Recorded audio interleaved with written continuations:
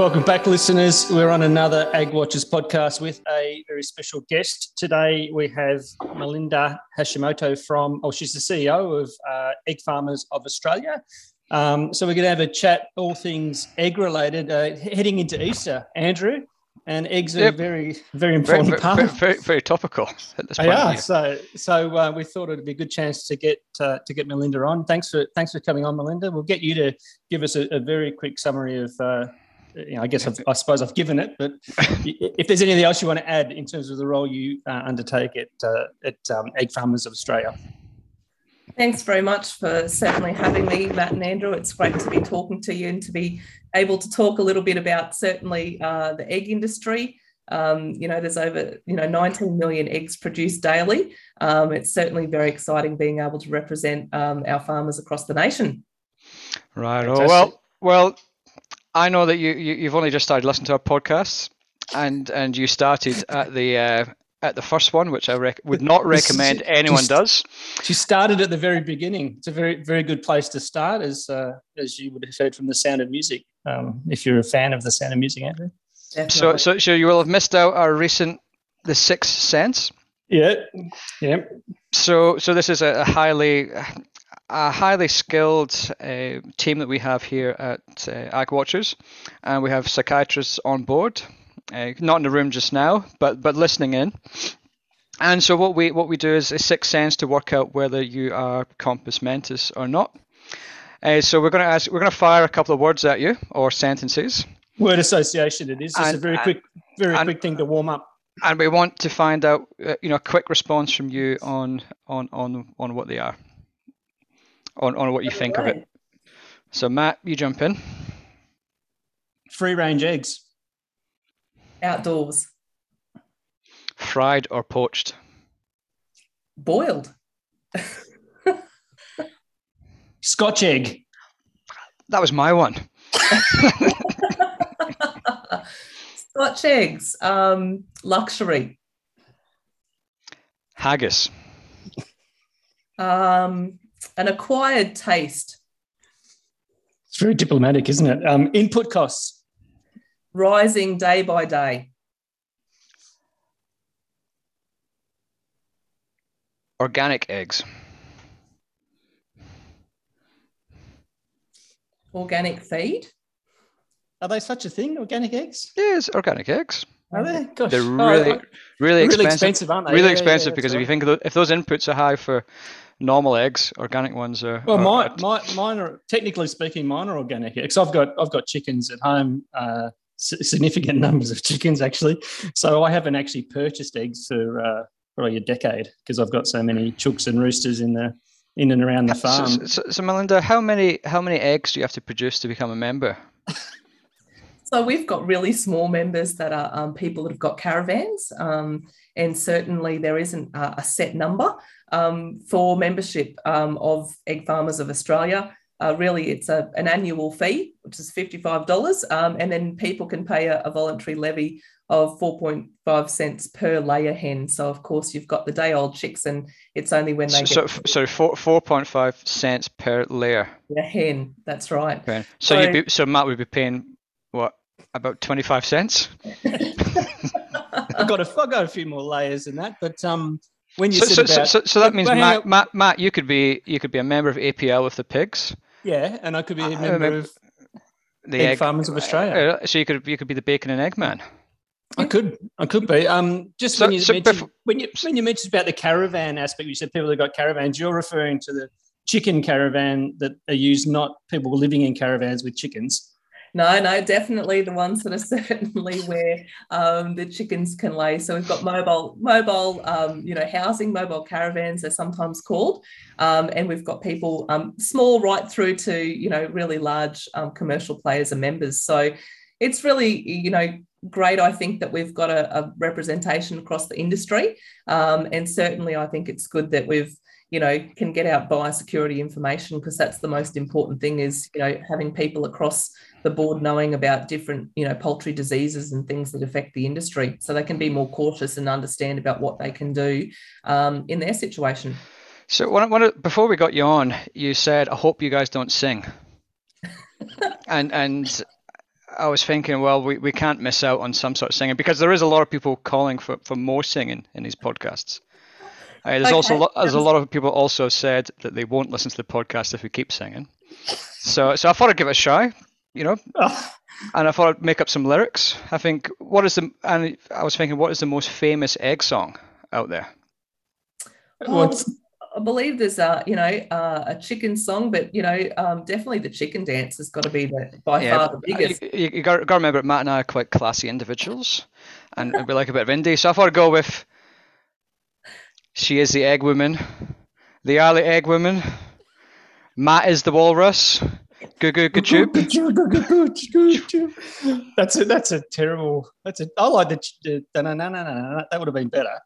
But you had actually, in all honesty, Andrew, you wanted to start off with a really serious question, didn't you? I do. I want to get like the question that is on everybody's lips when it comes to your job, and probably you're the best qualified in the world to answer this one. And so I thought it was really important we just get straight to it. We don't waffle around going through things about inputs and all that kind of nonsense. So, what came first, the chicken or the egg? The most important question, the egg.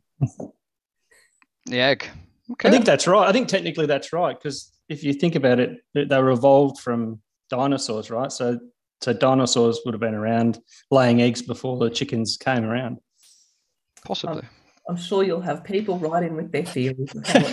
Good answer. We are going to mention actually input costs, because that's one of we've spoken about input costs quite a bit on the podcast. We've had a few really interesting people. I think most recently was around the issues with fuel when we had John Blackburn on. We've had fertilizer, big cost. Fertilizer, yeah. And when we're talking about inputs, a lot of the time, it's growers, not growers of eggs, but growers of grain who are concerned about inputs.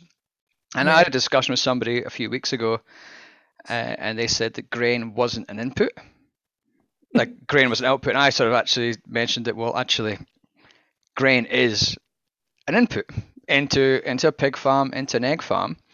So in agriculture, we have people in the supply chain who are farmers who are also using grains as an input. So what are you guys finding at the moment? Look, certainly across the board, costs have, really driven up. And I think it's been not only the costs, but just other market factors that have really impacted, egg farmers. But look, basically the started pullets, which are the 16-week-old pullets that start to lay, their price has gone up, as well as all of the ingredients that are going into basically their rations, like wheat, soy meal, canola oil.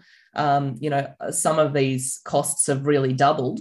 But it's on the back of you could say, well, look, a lot of the agricultural industries, have the same costs around wheat and things like that. But I guess, egg farmers have really been hit by not only flooding and mice plagues, but, drought. And also we've had a situation where our actual standards and guidelines for poultry, which is, what really will be the process for egg farmers to operate ongoing forward, has been held up for years in government processes. So it's kind of like the perfect storm, where we've got not only these factors of, costs rising, but just also essentially a whole range of other factors feeding in, natural disasters, as well as things like COVID, where farmers have had to pay huge amounts, and they're really just not getting the return for all of these additional things that they're putting in.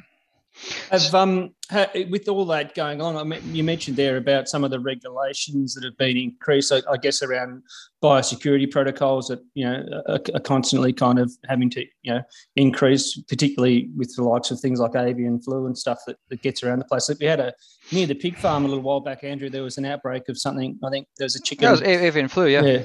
Yeah. So, and that kind of caused but that wasn't eggs, though, was it? It doesn't matter. I'm not sure if they're broiler hens or if they're eggs. Broilers. Actually. Yeah, they could be broilers. But I imagine it's the same scenario, though, wherever you're keeping large amounts of poultry, there would be additional kind of layers of regulation that make things difficult too, in terms of administration costs. Yeah, I think certainly, look, the biggest avian influenza recent issue was obviously down in Victoria, where there was 500,000 that were affected there, and certainly a lot of the very big commercial farms have basically shower in, shower out facilities to try and essentially reduce that risk. But it is getting that information out to people to understand that some of these diseases and viruses that are around now just weren't around years ago. And also, the fact of using foot baths and the various things that you can do on farm, or, even within your, people with backyard flocks, ensuring that you don't have heaps of people going in there all the time, that essentially it is only those that are looking after the hens. So it's getting that information out, because the virus and disease risk is going to be there and will increase. And there's little that you can do when, you've got wild birds that carry some of these things, and we've got more birds that are going outside in free range situations. So yeah, that leads into the next question I was going to ask, because you mentioned about free range eggs, and I think your comment in the Sixth Sense was outside was what that brought to mind, and we are seeing that from a consumer perspective over the last couple of decades. There's been that move towards people wanting more free range, but that also means that the birds that are free ranging are going to be exposed to more potentials of virus, or that indeed you have a higher. See, I also had a discussion with an egg farmer once before, major egg farmer. I assume one of your members. This was years ago. Massive producer of eggs, and they said they would generally only eat caged eggs. Because they thought it was less salmonella risk with cage versus free range. Certainly, look, we need all the systems to meet demand, but each of them have their I guess pros and cons, and of course you can understand that if you've got birds in a caged facility where essentially they're in an environmentally controlled, more or less like room service, where they've got air conditioning or heating, and they've got being fed, a few times a day, that's vastly different from birds that are outside ranging. And obviously there is that association quite often after, rain or things like that, where you do have wild birds coming into that water, and it is a risk to your flock. So it's certainly right that there is, people wanting all different types of eggs, and certainly free range, but it does come at a risk of needing to look at the management. And quite often it really does come down to that management on farm for getting the best outcomes. I was just going to ask, Rob, before we go off that topic of free range versus barn laid versus cage. Because I'd like to get back to inputs, I think. Yeah, we will eventually. I'm just interested as an egg producer myself. Well, you're not a member, so you don't actually deserve. Well, I was just doing the numbers before. I reckon I've got about 25 laying hens, so I might nearly be up there with some of those smaller producers. Now, I just wanted to ask: are your chickens regenerative? Yeah, well, they have I've got very large chicken runs, and I've got them all separated out to different groups, so I can keep track of who's who, because I'm breeding them as well. So I've got to keep the roosters apart, Well, there you go. You can be regenerative agriculture, organic agriculture, and we can buy some caged eggs from nearby, and then just mix them together. Blended eggs. Every half dozen we do has got one organic egg with 5. We just call it like malt whiskey. It's like it's single malt versus blended. It's blended. I wonder if there is a thing for blended organics. I don't know, but you're getting off topic, because I wanted to ask. I'm going on a Hoiberg tangent here. You went on a Hoiberg tangent. I want to ask Melinda, do you know the approximate ratio or breakdown between in Australia, how many produce now in free range, how many produce barn laid, how many produce caged? Look, it used to be, a few years ago that it was more or less kind of half and half of cage versus the barn and free range, but that has changed. Look, there has been a reduction in the number of cage sold in the major retailers, but we have to remember that the major retailers sell about 40% of eggs. So there is a vast number of eggs that are sold into hospitality, also sold out into industrial. Essentially, also they call it the box market, which is basically outside of the retailers. along with, your local fruit barns, butchers. Like it's amazing just the different retailers. And quite often people will look at essentially the major retailers and say, oh, well, there's been a reduction there in cage, and that's true. But certainly there is other markets outside of the supermarkets as well. That was like, Andrew, remember when we were at that egg producer, they actually had pre-sealed kind of plastic bags that were full of like egg yolks. Mixed up with is it the albumum or something? The white stuff, the white and the yolk mixed together. And so it was like pre-done like you'd use for scrambled eggs or something. And they're in like kind of 2 kilo plastic. Yeah, I think they also had like big IBCs with like 1 ton of egg stuff. Yeah, that goes into the commercial, whether it's food service or into whatever other uses they use it or for. be going to a factory making pizzas or something. So. It also, one of the really big, areas that we saw a bit of a downturn, obviously with COVID, was, a lot of that egg pulp that goes into essentially the cruise ships. Is that what it's called? Egg pulp? Okay. Pulp. So, going into basically your cruise ships in the morning when you get your omelettes, that's all coming from egg pulp. So with the cruise ship industry where it stopped for that period, obviously there was a reduction in the amount of egg pulp that was being sold there. That's the thing. It's quite interesting, the number of like products that are available. We do find that a lot of the bakeries nowadays tend to use, powdered egg in mixes. So there's not as much sold, certainly from local small farmers who used to drop off to their bakeries, but there are still those that do use, a lot of egg in manufacture. So there's a range of avenues. In terms of when you look at the uses of it, like you've got a big market there. Obviously, COVID has impacted it because of food service and whatnot. But we've had a volatile time in the last 5 years with inputs. Yeah. Yes. Inputs are high just now, but they're probably not actually as high for a lot of farmers as maybe 2018, 2019. When we had the big drought and Australian grain prices went through the roof. But what do egg farmers as an organisation and egg farmers individually, are they doing much in terms of managing their price risk? Look, I think certainly where possible, a number of our egg farmers do try and take kind of longer term contracts to really be able to kind of lock in some of their costs. But there are certainly just these other costs, really, Andrew, that are just out of control, that they have no bearing on. I mean, mice plague, they get into the electrics and damage machinery, and that has to be replaced, or a downturn where, we've got some farmers that do grow their own grain and then they've got no grain, during the drought. So I think it's, when we talk about input costs going up, some people feel that this is kind of something that's happened in the last couple of weeks. That's not the case. This has really been kind of over a 4-year period. And what it means is that essentially if the farmers are not making, a profit for their return, well, then we're getting a higher level of debt ratio as well. And, the long-term effects is it could be essentially a situation where we have that, contracting, or I guess reduction of farms similar to the dairy, industry. Surely, Melinda, over the last, say, decade or so, as those prices have been rising steadily, that the egg producers would have been able to pass those rising costs on via higher prices for their eggs, I would have thought, would it be the case?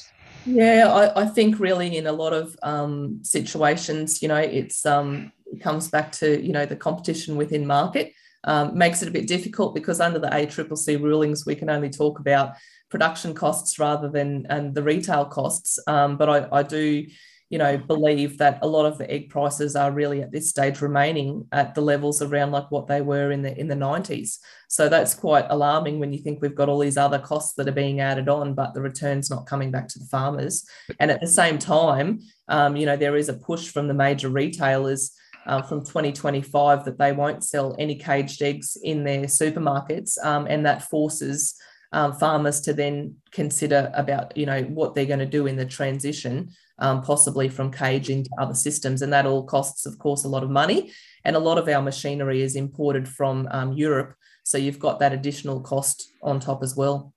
It's a bit like the chicken meat game. I did a piece for Thomas Elder Markets a little while back, looking at the retail price of chicken meat compared to the retail price of beef and lamb over the last, say, 3 decades, and pretty much largely the chicken meat one's been pretty much a flat horizontal line of at around the $5 a kilo mark, with some small variations, but only marginal.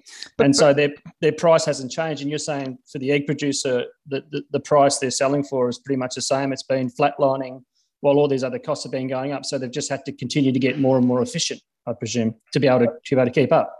That's exactly it. I mean, look, there's obviously niche market people that, produce a small amount and they get a much higher price for their product when they might be selling in locally. But generally speaking, for, the majority of eggs that are produced for everyday Australians that get, sell through the main retailers, it is the case that there needs to be a higher amount paid for eggs and the appreciation of, I guess, all the work that goes into building their protein.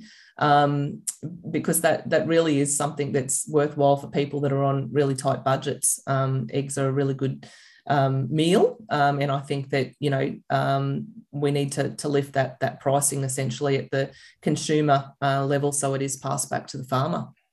So I guess that's one of the concerns that is around at the moment is cost of production, yeah. But when you look at it, I guess I would say like a lot of pig farms and egg farms use them both similar because they're similar sort of ideas. About 60% of the cost for each of those would be grains, basically. Yep. But I still don't know whether there's that much knowledge or that much effort spent on that grain market price point of view. Because there's plenty of ways that in the last year, the reason why we've had high price over the last couple of years is because 2018-9, it was all based on what's happened locally. The last year, it's based on what's happening overseas. Yeah. But there's opportunities to protect against that volatility, whether it's using futures, whether it's strategic pricing and relationships. But I'm not sure how many are actually doing that and how many are actually actively looking at the wheat market. Whereas obviously you concentrate on what you know, you sort of stay in your lane, which is eggs. And you might not concentrate all that fully on the grain market because it's not your area. Whereas I would say a chicken and egg farm is basically just a grain buyer that produces eggs. Well, they're converting grain into another form of protein. Yeah, absolutely, or more oil seeds as well. But I think it's interesting that it is a big concern, and obviously trying to get the consumer to pay more is going to be difficult, because there's going to be a lot of inflationary pressure in the next year. Speaking of which, like I looked at my car. I bought my car in 2018 for $39,000. Is this another Heuberg tangent? It's another Heuberg tangent, but I'm using it as an example. Yeah, okay. I paid $39,000 for my car in 2018. I've done about 70,000 kilometers in it, give or take, and it's now worth $54,000, which is crazy. Like I've made 20 cents a kilometer. But the reality is that everything's getting more expensive. But food is one of those things where we don't really spend that much money on food in Australia. The average consumer spend on food is about 10% in Australia. Different if you're in the developing world where it's more like 50, 60%. But here, food isn't a major issue. And I guess that is convincing the consumer to pay more shouldn't be that difficult, because if they went from 10% to 12%, you're not even going to notice it. The average sort of middle class sort of person won't notice the extra spend. But how do you convince them that they need to pay more for eggs? Well, I think it really does come back to essentially the buyers being prepared to spend that bit more, and particularly those that are wanting this transition away from cage into other systems. Like that has to be paid for, and there's been a lot of restructures in the industry that the farmers have paid for themselves when there's been changes to cage sizes and things like that in the past. And I think it's really a matter of, that investment can't be just borne by the farmer, wholly. As you say, the small amount when you go and buy your eggs each week at the supermarket, if it goes up a little bit, I think that people would be prepared to pay a little bit more. It does jump greatly if you're looking at essentially the difference between cage barn and free range for those in hospitality. There can be some really big jumps there, and I understand that. But if we really do want egg farming to continue in Australia and to be able to get fresh table eggs, it's really important that we can keep family farms going. And also from a biosecurity situation, if you have a huge farms in one area and something does happen, like we've seen with the outbreaks, well, then you don't really have a backup. And that situation was really clear here where I live in central Queensland, when the flood situation happened and food couldn't get through and they couldn't get trucks through and there was problems with the rail line and whatnot. It was our local farmer who was able to provide, eggs into the various outlets when eggs couldn't come from further down south. If that farm doesn't exist, it will be a situation where there just won't be any eggs on the shelf. So we really need to make sure that we're looking after, having local farming and having those backup for the situation when there's natural disasters and also biosecurity outbreaks. I think that can only be a sensible thing. Here's a sort of thought I've always had before, and I think we spoke about it before, Matt. It might have been in the pub though. But does the consumer actually want free range eggs? Or does the supermarket think the consumer wants free range eggs? What's coming first, the chicken or the egg when it comes to free range? Well, I guess, the easiest way is that it should be market driven. So if consumers all want one particular system and they all want free range eggs, caged eggs won't exist anymore. But we're still seeing sale of caged eggs. So obviously consumers do want caged eggs. So although there may be people out there kind of saying that everyone only wants one system, if that was the case, there wouldn't be sales of caged eggs continuing. So it really should be market driven. And essentially the investment that needs to go into free range means that that's not necessarily going to see people move to that system. We've also got farmers who are landlocked. So they're in a situation where they have a cage facility and they're not able to build a free range facility because of, where their farm is located. To move to another farm, from finding the land to going through all the approvals to then building it, in some states can be up to 6 to 8 years. So, that forward planning long term has to be taken into consideration. And there's also other farmers who have cage facilities that are nearing retirement age and certainly wouldn't be able to get capital from the bank to then go into another system. So this idea of some of the major retailers of not having caged eggs, if that was the case and there wasn't other avenues for them to sell to, it would mean that essentially it would be essentially an exit from the industry. So this is where I come back to what Matt was saying about, our standards and guidelines. Currently, egg farmers work under what's called the Model Code. But for about 7 years, we've been working on trying to get our standards and guidelines through. Now, the government is considering, timing around having a phase out of cages, but certainly with the situation of avian influenza globally across the world, we're seeing hens being locked up because of disease risk.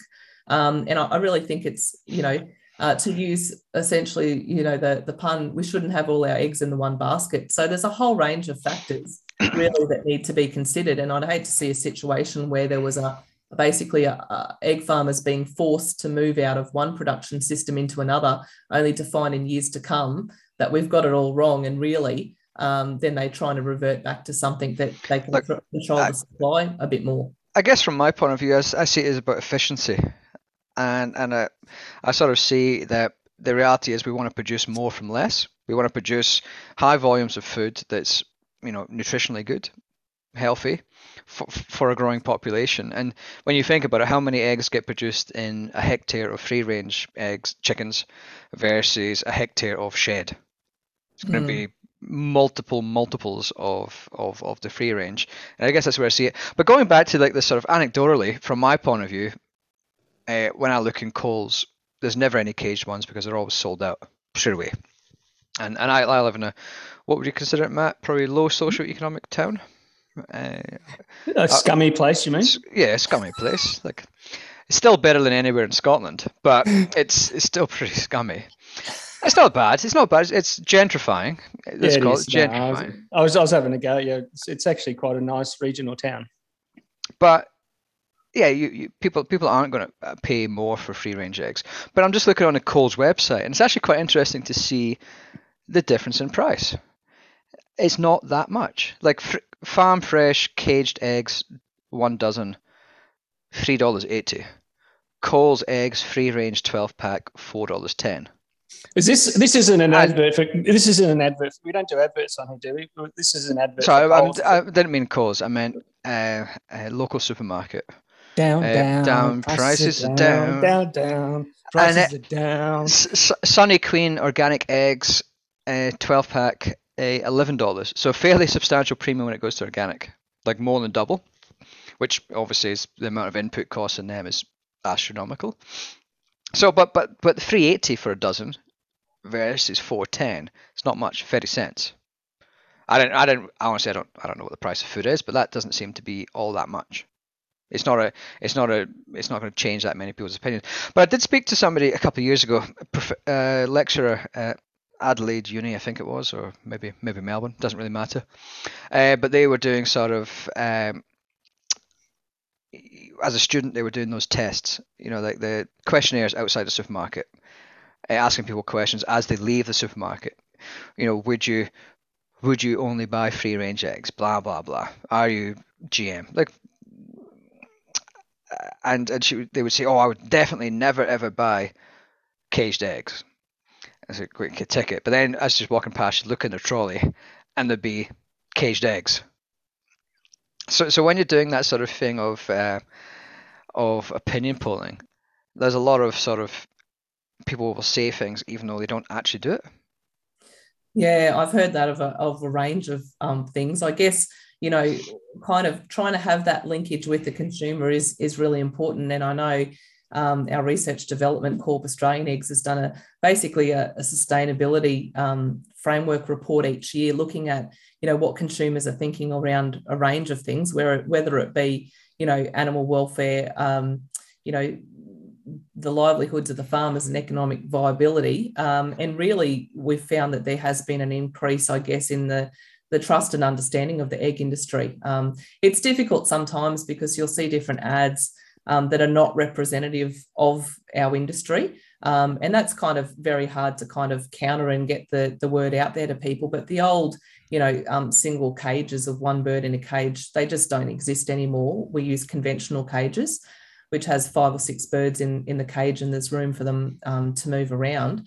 So certainly, sometimes the image of what's in people's minds versus actually what really is the situation is quite different. And it is getting harder because you can't, have a whole heap of people trundling through to go and look at the farms. And I know that over the years, some farms have looked at, putting in platforms and viewing platforms and things like that, essentially for people to be able to see the systems. But I think, it comes back to that, you'll always have people that are really informed and others that are trying to learn and understand what it actually is when they pick up their product.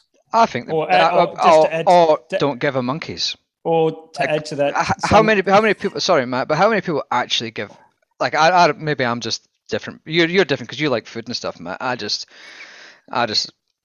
like to eat, but I don't need to know about where my food comes from. So I don't give a monkeys. Like, as long as they look okay. But I'm just looking again. Sorry, Matt. I was just looking at the supermarket here. Yeah, the well-known supermarket brand, and I was a bit perplexed. Vegetarian egg prices are down.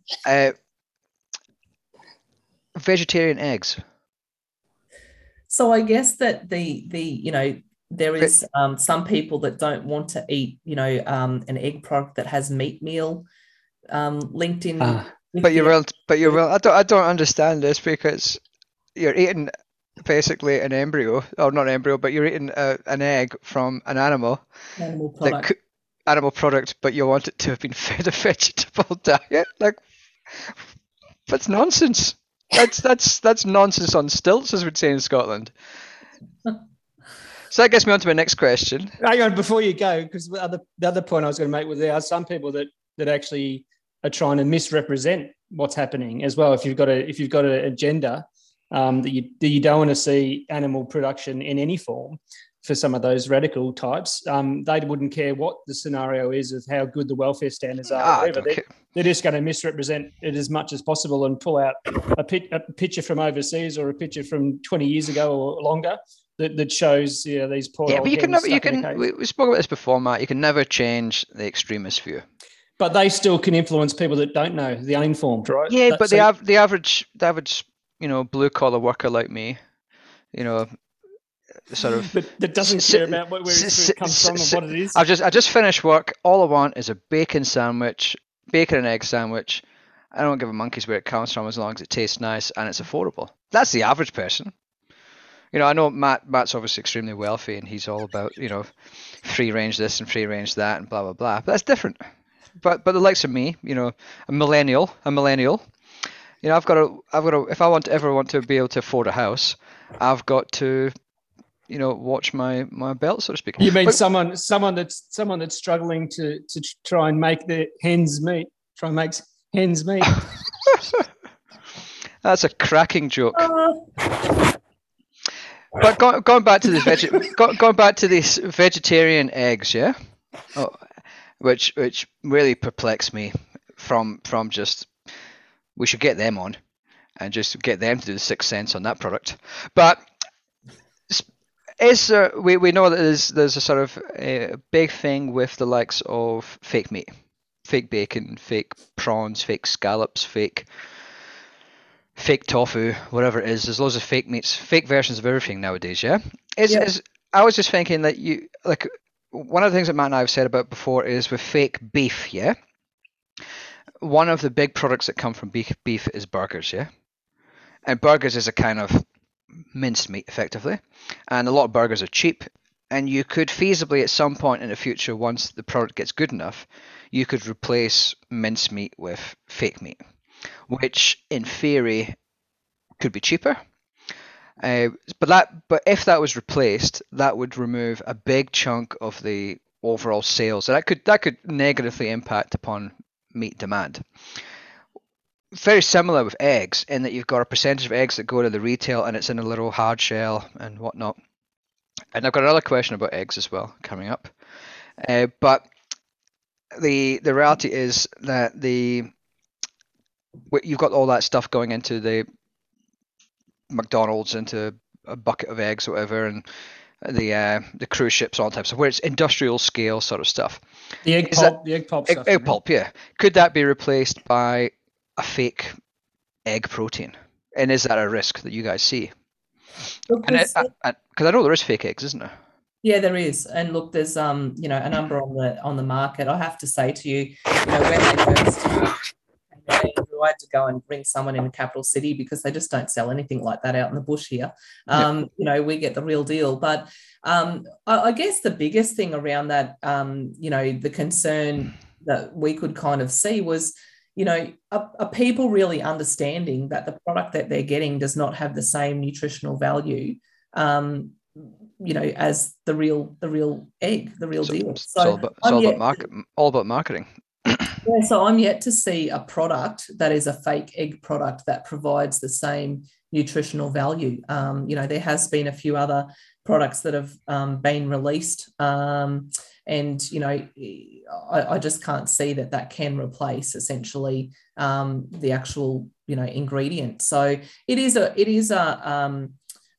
risk in maybe a reduction of people eating egg. At the same time, I think the demand for protein with increasing population also means that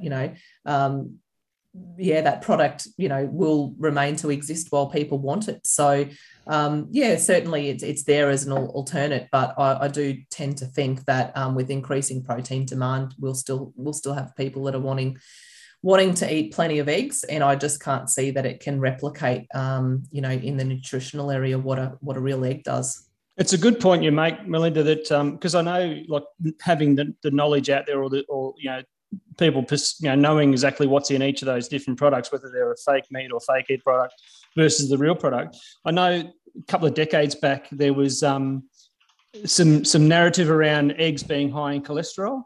which was, and I know through that time, I think it did cause a lot of reduction in demand for eggs because people were saying, you shouldn't eat too many eggs in a week or whatever. But that's been debunked, quite a few years back. But I think that narrative still, that kind of false narrative still persists in some areas. Are you finding that the common knowledge is now that eggs are actually, like you said, a nutritious, healthy food option? Or is it still... I think certainly, Matt, like there's been that change. The Heart Foundation came out and said, it's okay to eat, eggs every day. But you're totally right. I do think that, that kind of information that was going out both, in kind of even the medical area with giving advice to people, it's taken a while for that to more research to be done and to be turned around.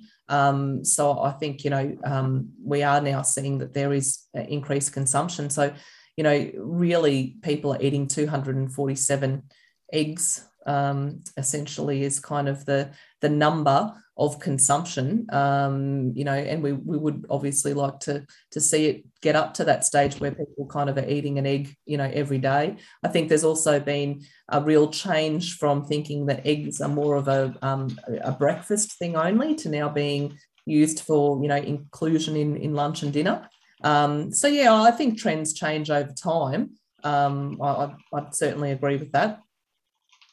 Yeah, I didn't realise that was... So the statistic you said there was at 247 eggs. Is that per capita per annum are eaten in Australia? That's right, yeah. Gosh, that surprised me. It's a size up, but I guess so. But that's in all the products you are using. All the products you eat have eggs in them. There's not many products that don't like. If you go and buy all of those Chico rolls you buy, or when you're out on the road and you're stuffing yourself with various sort of things, they're all got eggs in it. Everything's got eggs in it. Donuts have got eggs in them. Yeah, well, I get that. I was just thinking as you were saying it too. Chocolate's got eggs in it. A lot of people have two eggs when they usually have an egg. Often you'll have two, or maybe more, depending upon who you are. But I guess that makes sense when you think of it that way. Then if you're doing one, it's not necessarily one egg per meal. I don't eat eggs. I don't particularly like. The only time I like eggs is on that Turkish dish with the spiced mince with an egg on top of it. But other than that, I would never eat egg. Everything else is mixed in. It's mixed in. I don't eat it when it's mixed in with stuff. Because the only time I used to eat eggs was when we were on that keto diet. Oh, yeah. And I was eating so many eggs because that was a good way of getting fat and protein. What about when you're having a traditional English breakfast with eggs and pudding and sausage and I can eat the egg, but I'm not a fan of egg. I just don't. I'll force it down. Rightio. Well, one thing I apologise for that. One thing I'm interested in actually. I do like a cream egg. Yeah, well, I was just thinking of those specialty eggs. Like we spoke about Scotch eggs at the start, which I think you called luxury. I think that's fair point. They're very luxurious eggs, and a traditional Scotch product. They're always, Scots are synonymous. I think it's actually English, but then anyway. Is it? What's it called? A Scotch egg? But I just thought luxury product. Most food-based products from Scotland are luxury products, aren't they? Well, everything that is produced in Scotland is quite luxurious. Is luxury. But myself included. Yeah. So. Said Scotland, not egg. Scotch egg. You can get deep fried cream eggs in Scotland. You may. That's all the food groups in that one. But they do have a Scotch egg in Scotland that I saw when I was back there, which was instead of the bacon, it was the egg wrapped in doner meat from a kebab, and then deep fried. Anyway, another variation. I was just thinking of some of those. That's why we live forever in Scotland. Luxury because you're preserved. A luxury egg product. I'm thinking of another luxury egg product. Are those Kinder Surprise eggs that have the toys inside? Do they feed the toy to the chicken to be able to get it inside the egg, or is there another method? Kind? Oh, this is almost coming back to the question around whether the bunny's stealing the eggs from the hen at Easter time, to be honest, Matt. But look, Easter time's just around the corner. We are really hoping that we're going to have, good uptake, lots of eggs. A lot of the different, cultures do different things with eggs at Easter. The red painted eggs.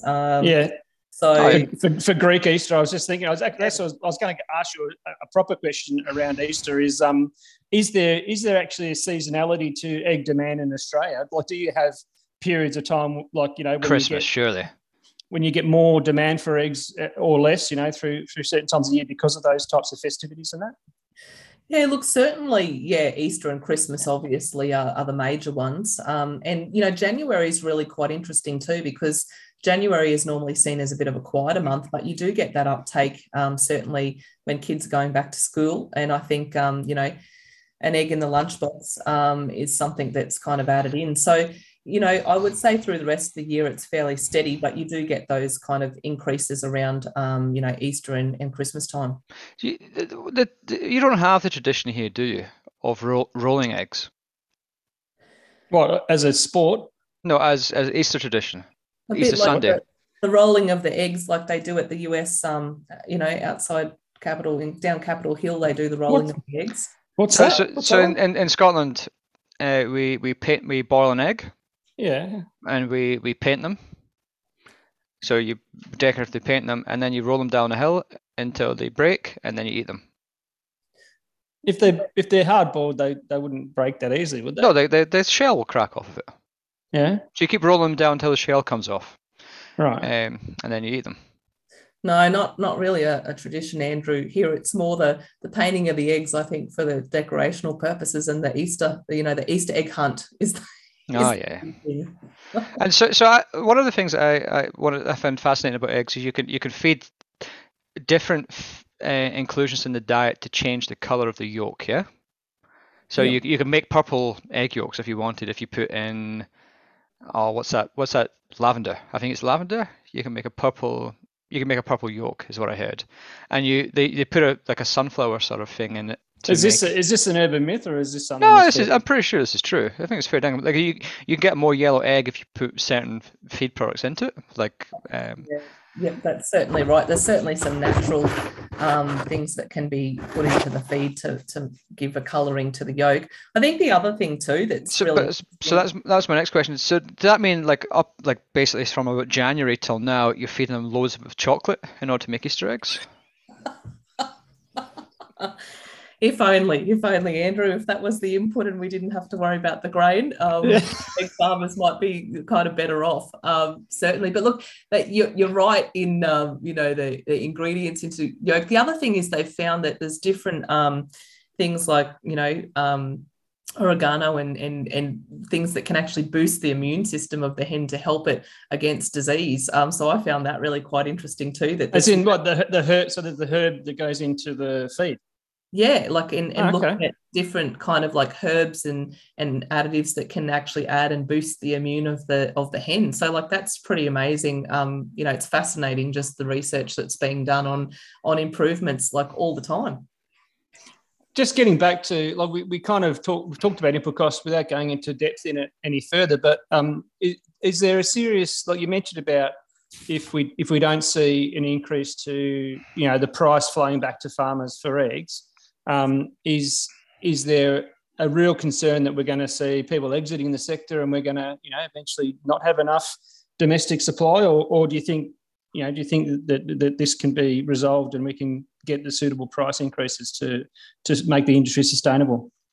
Look, definitely, I am concerned about people exiting. I do not think that it is by any. Is that another pun? Exiting of the yeah, definitely. I do think, though, in all seriousness, you know, I've heard from about 4 people in the last couple of weeks that are saying, look, if things are not going to improve, they are not going to be able to continue. So, you know, that really gives us a really good understanding that like people are in dire straits. And probably if I can run through a few of the figures, you know, started pullets have gone from $10 to $12 in the last year, wheat from $280 a tonne to $370, soy meal from $600 to $1,000, canola oil $1,200 a tonne to $2,900 a tonne, meat meal $680 a tonne to $880, and then the finished ration from $400 to $580. So that just gives you a really good understanding of just how those pricings have jumped. And then, of course, all of those other things that we spoke about on top, like your PPE for COVID, and essentially trying to kind of build in that resilience that you can can kind of get ahead, rather than being almost, some of the farmers are saying, look, we're kind of 3 years behind where we should be when it comes to looking at increasing our payments into the farm, into the banks. Look, I think it's an interesting one, because from our point of view, a lot of focus on the industry is on the farmer, but the focus is on the farmer, i.e. a grain grower or a cattle producer. There's not that much focus, there's not that much impression in the industry that somebody who owns an intensive or production agriculture like chickens, eggs, or pigs is actually a farmer, and they are impacted by these high input costs.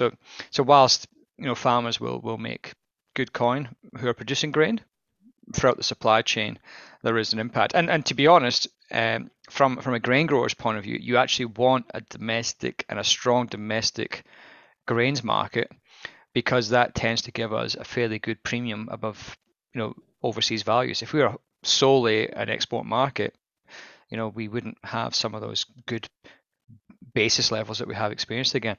So I guess to end it, we're sort of getting close to the time. Let's hope that all the king's horses and all the king's men can put the egg industry back together again. That would be wonderful. Look, it's been fabulous talking to you, Andrew and Matt. I really appreciate your time, and it's been fun to just have a bit more of a chat, lightheartedly, on the egg industry. It's been a cracking podcast, Andrew. As you said before, I only just got that joke the second time you said it. So fantastic. Thanks for coming on, Melinda, and I hope everyone's learned some new things about the egg industry, and see you when you got nothing on, Andrew. Ciao for now. Thanks so much. Have an excellent day.